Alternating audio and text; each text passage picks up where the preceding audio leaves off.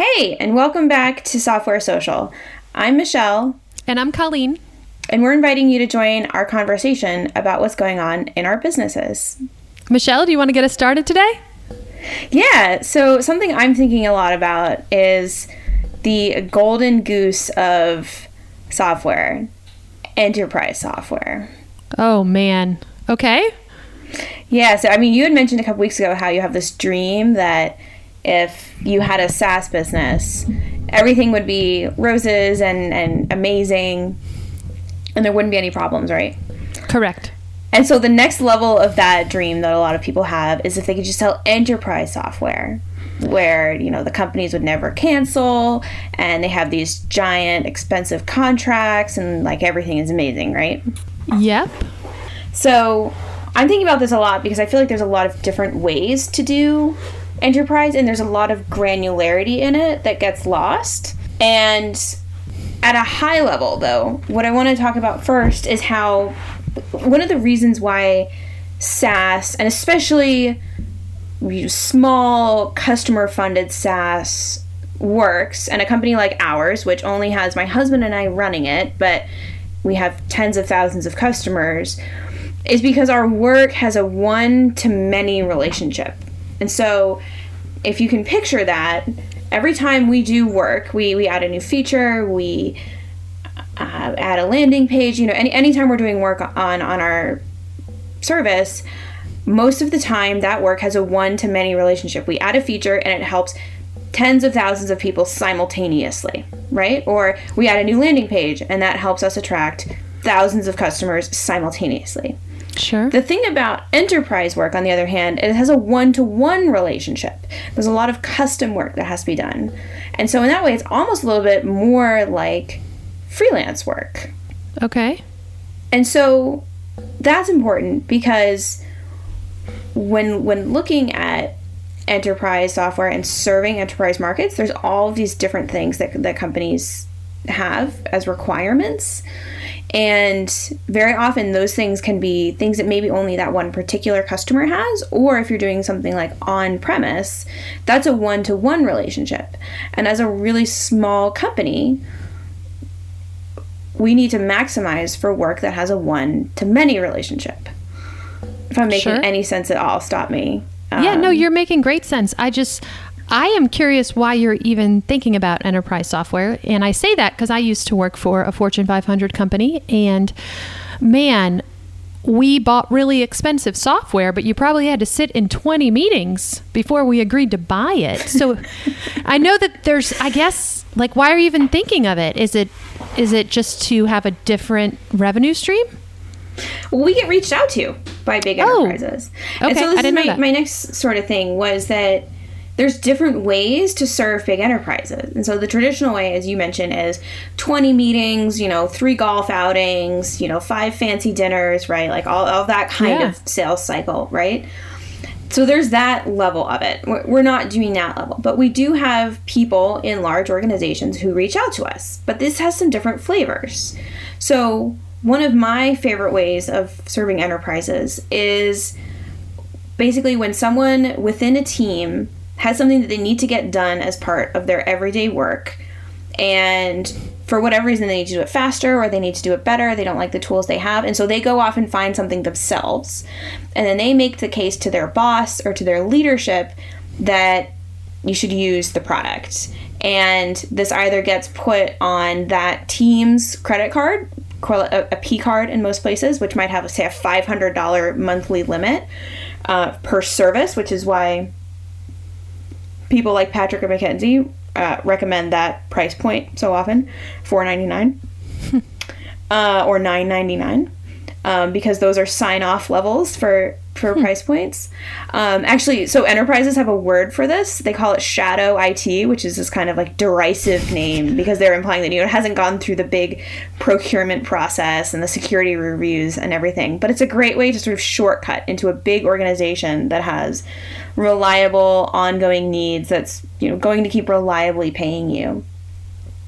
And then the other way that we often get it is people reach out to us and they do need to use it across the entire organization.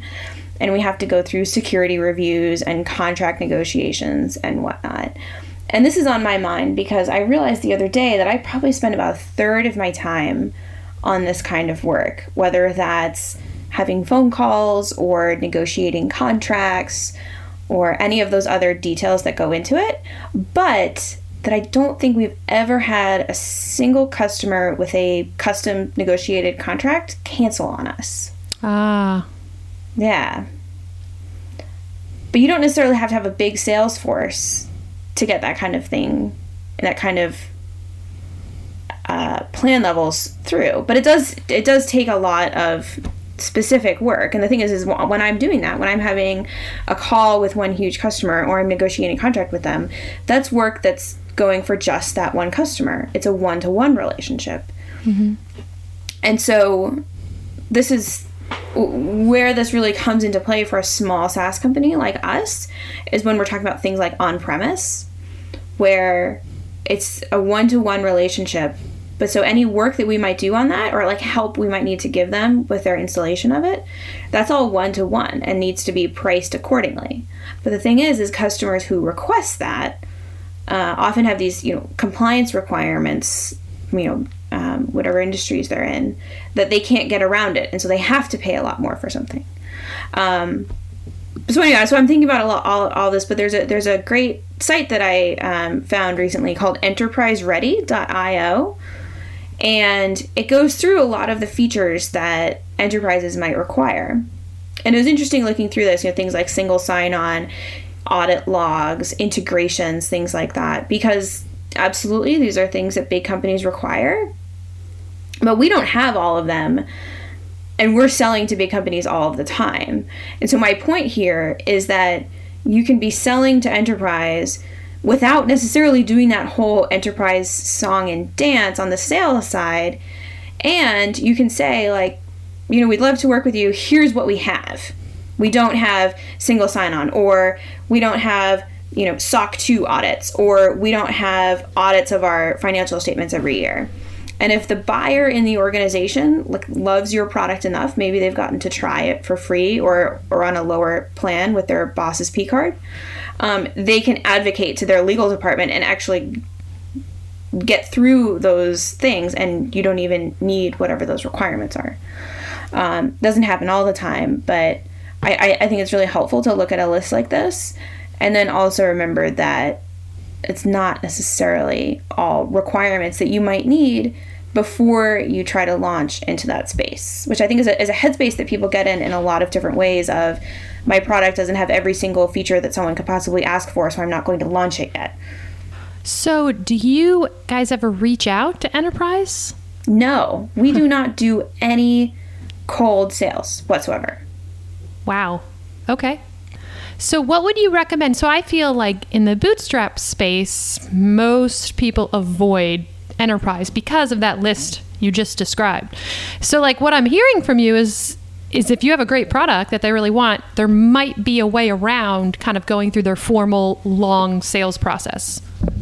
Yeah. So if you have a product that is something they really need to get their work done, so I'm talking here specifically about things to get a process done, right? Rather than say if you have process change software that's selling them a benefit, but not necessarily a need they have, that might be a lot harder, and you might have to go through the regular channels. But yeah, since we started, I want to say within 6 months after launching, we had people at big companies signing up to use us. And sometimes, their usage is really low. It might be someone in a huge company and they just have a small project they need to get done, and they pay us, $40 once, and that's the end of it. But we've also had scenarios where it's a specific team within a huge company, and we're only dealing with that specific team, and for some reason the security people have just never cared or found out about us, or legal. And then we also have times when we seem to meet with, every department in the company. And the other thing is, it's not necessarily huge companies. We have had security reviews and legal reviews and all those kinds of things for really small companies, but they had compliance reasons why they had to go through all of those processes. So do you think, you said you guys have done some on-premise work, which I didn't realize. A little bit. We try not to. Yeah. Do you find as a team of 2, that is a good investment of your time and resources? We try to avoid it because it has that one-to-one relationship, right? So it's not as scalable for us to do that, but we understand there are scenarios where a company may have to have an air gap solution. So we don't even put it on our website, and we don't really talk about it unless people really need it. Also, because it's so much more expensive for us to provide it from our time perspective, we price it much, much, much higher than any of our other plans. And so we always like to run our business in a way that is in the best interest of the customer. And so we don't want to steer them into something that's more expensive than they actually need, if there's a way for us to avoid that. Yeah, I've always just, it seems like a huge red flag. Like from my perspective, it always just seems like, oh, enterprise, it would be terrible. But the fact that you guys don't do cold sales, like that's a big determining factor. You'd probably have a whole different experience if you were reaching to them, right? Yeah. Oh, yeah. That's a lot more work. And my broader point here is there are a lot of ways that people write on the internet about how a business should be run, a lot of assumptions they make. And not just in this specific regard, but there are a lot of unspoken rules about running a business that you might think like, oh, if I want to sell to enterprises, I need an enterprise sales staff that, full of professional golfers who can land these deals for me, when you don't actually need that. Like you can still sell to companies of any size. It'll be more difficult, and they have requirements that are not just features, but are compliance related that are much harder to meet. But you can find scenarios or find ways around those things if your buyer is motivated enough, if your product is good enough. Awesome. But I think a lot of the startup literature, right? Like it implies that, or it assumes that you've got a sales force, you've got a whole engineering team, you've got all these resources, you've just got to burn them all to grow as fast as you can, and that just doesn't apply to small companies like us. And so it's important to break down those assumptions and realize when they really don't apply, and that there's more than one path to selling. Very nice. I find it seems to intimidate people, when you see startup written from the perspective of unlimited resources. Anyway, that's what's on my mind this week. What about you? So I kind of had an interesting week in the world of side projects. I thought I was done. Okay. Like I thought I was almost finished with my project and I was really excited, and I log on Monday and I was like, I just got to wrap up a few more things. And the timing is really, really perfect because I have a client that basically needs what I'm building. So nice. Yeah. So I thought this would be a great opportunity for me to get this deployed and then use it with my client. But of course, I come in Monday full of energy and enthusiasm and hope. And I just started running into some technical roadblocks that were very frustrating.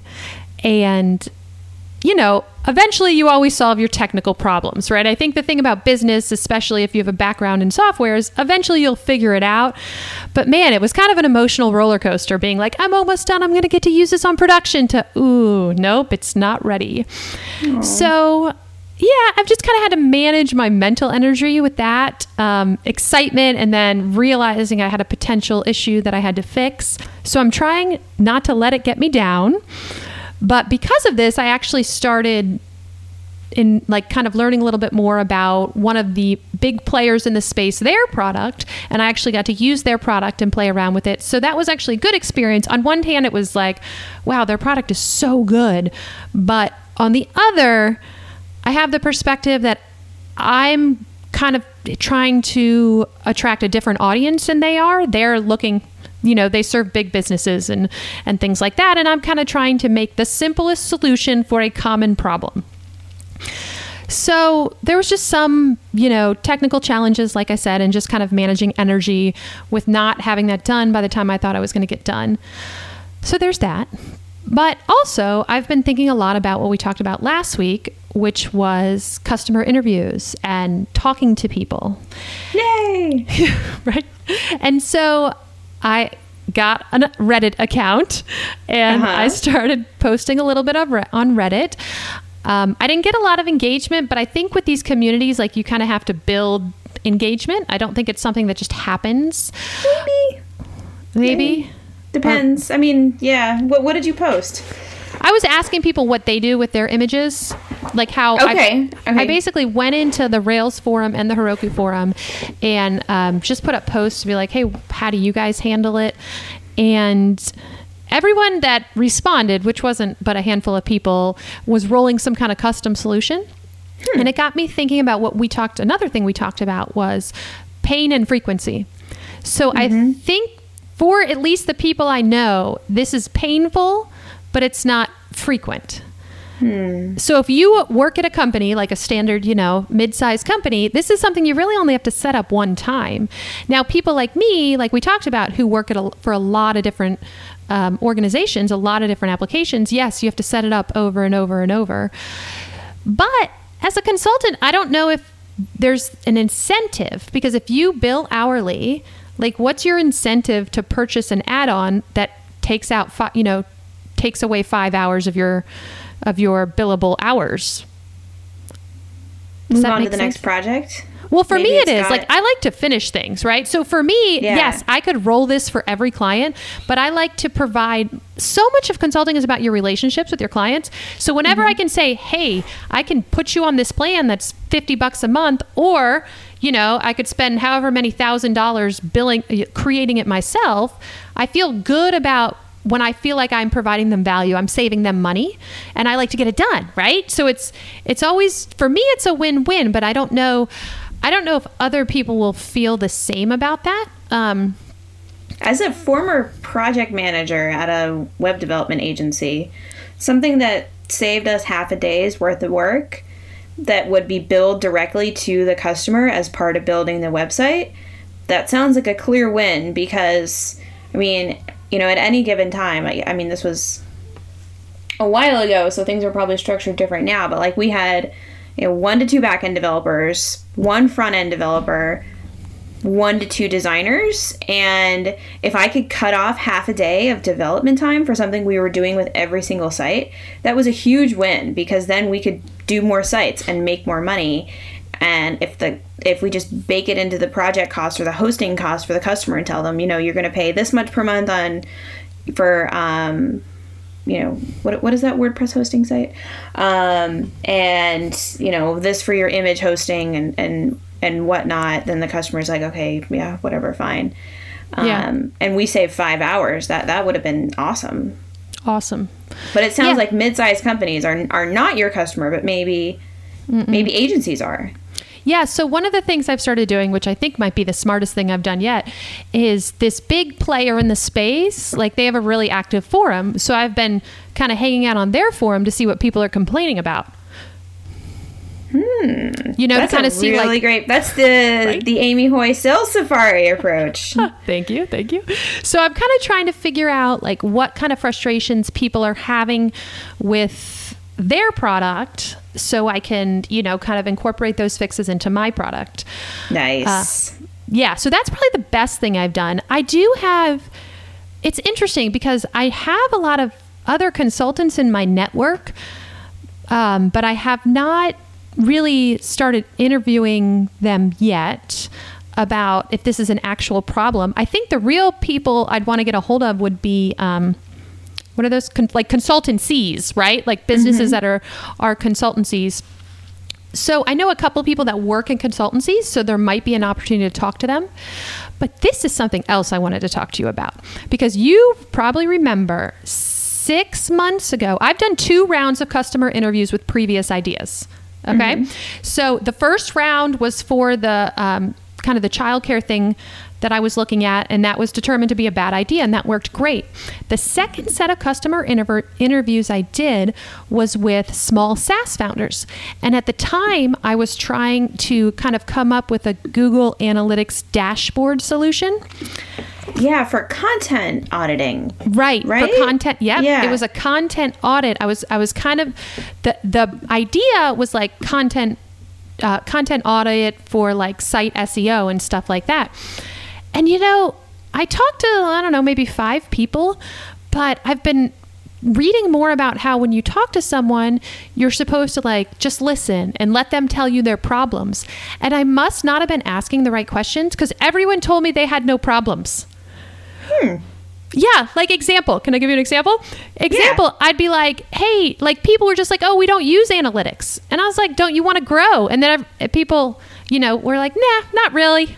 And I was like, maybe. So I feel like when I do this next set of interviews, I need to either work harder on my questions or not talk. I didn't think I was talking too much, but I was really having a hard, even with you, I think I interviewed you, and I had a hard time pulling problems out. And I'm not quite sure why that was. Maybe you were baking assumptions into your questions. Yeah, or maybe I was like pushing my thought, like maybe I was pushing too much in terms of what I thought they should do as opposed to letting them just tell me. But it was just odd because I distinctly remember that people weren't sharing a lot of frustrations with me. And maybe because I was focusing on analytics and like they just literally didn't care. Maybe there weren't frustrations there. Yeah. And well, maybe that's it, right? I was really focused on content and analytics, and maybe that just wasn't the right place to be focused on. Maybe they were not too stressed about analytics. Well, the other thing about interviewing people is that people will rarely tell you explicitly that something is a problem, which is kind of funny because all of the literature, and I say this, is find the problem, right? And find the pain and right. Pain and frequency, right? Right. People will rarely say that. And usually when I am listening for a problem, it starts out with, talk to me about your process for understanding what content is working. Yeah. And then I just have them walk me through the entire process, and then you deduce where the problems are. And the problem may be in the form of they're spending 12 hours manually creating a spreadsheet. That's a problem. That's a lot of time. Right. Or they have to use a vendor for something and they really don't like that vendor for some reason. Or that vendor's really expensive. Or there could be a whole host of other things that they may not articulate as a problem, but is something that is costing them time or money, or is genuinely causing frustration and they have to, hit 3 different analytics APIs to get this one number, right? Like right. Those things are all problems, but someone may not articulate them as a problem. Yeah. So you just have them walk you through their entire process. And just in that process, you have to say, okay, tell me more about that step. That step you were creating that spreadsheet for 12 hours. Why were you creating that spreadsheet? Who was it for? Where did that come from? What are you getting out of that? What do you wish you could do instead? It may have never occurred to them that there could be another way to do it. Yeah. Okay. What are your thoughts on... So, like I said, I'm building this image thing. I'm excited about it. I'm learning a ton. I'll use it, but I don't actually know if it's like a business. So I'd like to keep my eyes open for other opportunities as I'm talking to people. So what are your thoughts on just talking to people when I don't even have an idea? Yeah, talk to them about their processes. If there's a specific type of process where you want to solve things, and you can just hunt for things. I think what you're doing with going on competitor websites and seeing where people are frustrated with their product, that's an awesome way to find a niche product. If there's an area where you have a particular interest in a type of technical problem or a solution space or an industry vertical, whatever that is, just hunting around in general for those frustrations. And again, they may not be verbalized as, my problem is that I spend 12 hours making a spreadsheet. Mm-hmm. You have to get them talking a little bit more and understand the entire start to finish process to see where those pain points are. Those points may be multiple points as well. Yeah. So I was listening to a different podcast and they were talking about a book called The Mom Test. Have you read that? Oh, I hate the title of that book. I hate the title, I've never been able to too. get past that. Isn't the idea of that book is that you shouldn't share your product idea with your mom because she'll be nice to you? I mean, that's what I garnered from the podcast. Yes. So many stereotypes about Yes. mothers and about relationships with mothers and women as these docile people that I've heard great things about the actual content of the book, but the framing of it is, needs to be updated. Yes, I agree. Totally agree. But one of the Yikes. things they were talking about was in the book, he talks about kind of what you were just saying, which is just like pulling information from people without pushing too much of like, here's my great idea and you want to use my great idea and things like that. Yeah, you're not going to get honest feedback if you say, hey, do you like this site I made? Of course, so people will be like, amazing. oh, sure, yeah, it's great. Yeah, that's just a terrible idea to do testing in general.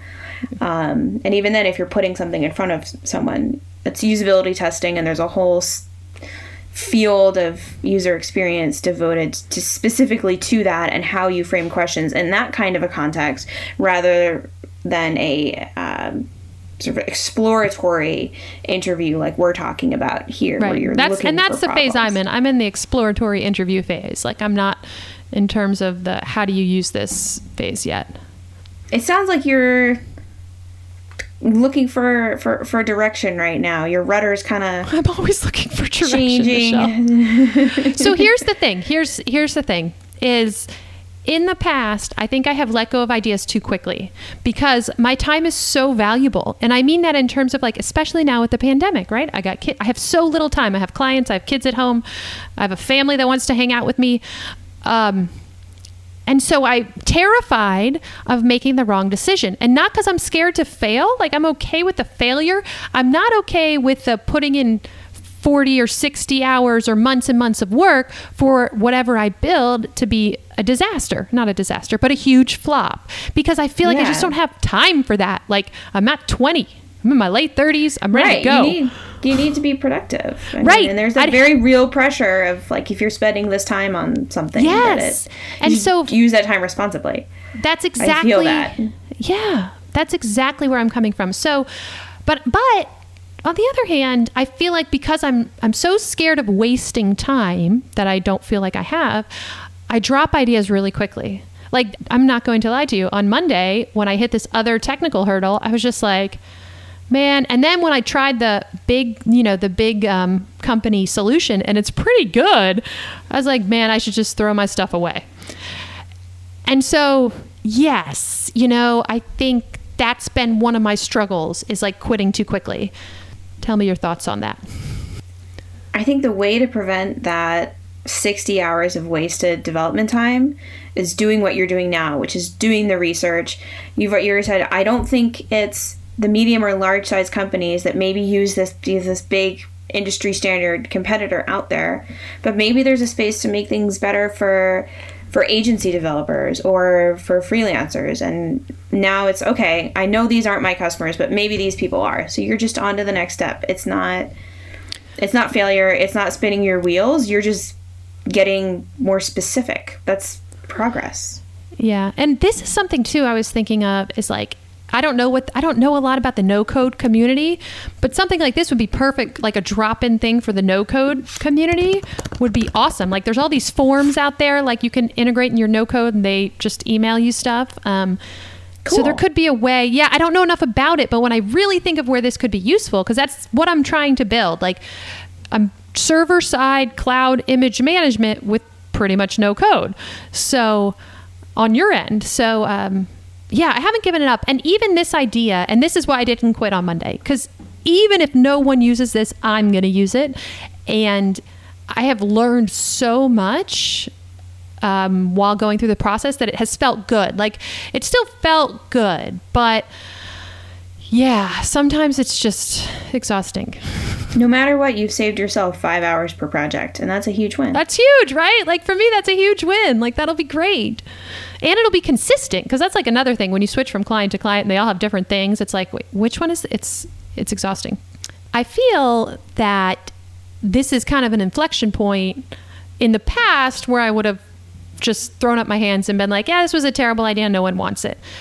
This time I want to commit a little harder to talking to people and getting in the community and seeing what's really going on.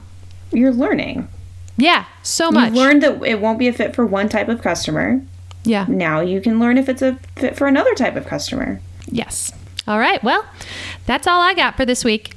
All right. Well, we'll catch you next week. Thank you for joining us. Huge thanks to all of our listeners who've become software socialites and support our show. Chris from Chipper CI, the daringly handsome Kevin Griffin, and Mike from Gently Used Domains, who has a nice personality, Dave from Recut, Max of Online or Not, Stefan from Talk to Stefan, Brendan Andrade of Brightbits, Team Tuple, Alex Hillman from the Tiny MBA, Rami from Hovercode and Rocket Gems, Jane and Benedict from Userlist, Kendall Morgan, Ruben Gomez of Signwell, Corey Haynes of Swipewell, Mike Wade of Crowd Sentry, Nate Ritter of Room Steals, Anna Mast of SubscribeSense, Jeff Roberts from Outseta, Justin Jackson, Megamaker, Jack Ellis and Paul Jarvis from Fathom Analytics, Matthew from Appointment Reminder, Andrew Culver at Bullet Train, John Coster, Alex of Corso Systems, Richard from Stunning, Josh, the annoyingly pragmatic founder, Ben from Consent Kit, John from Credo and Editor Ninja, Cam Sloan, Michael Copper of Newsy Proposals, Chris from URL Box, Callie of Toslet, Greg Park from Trait Lab,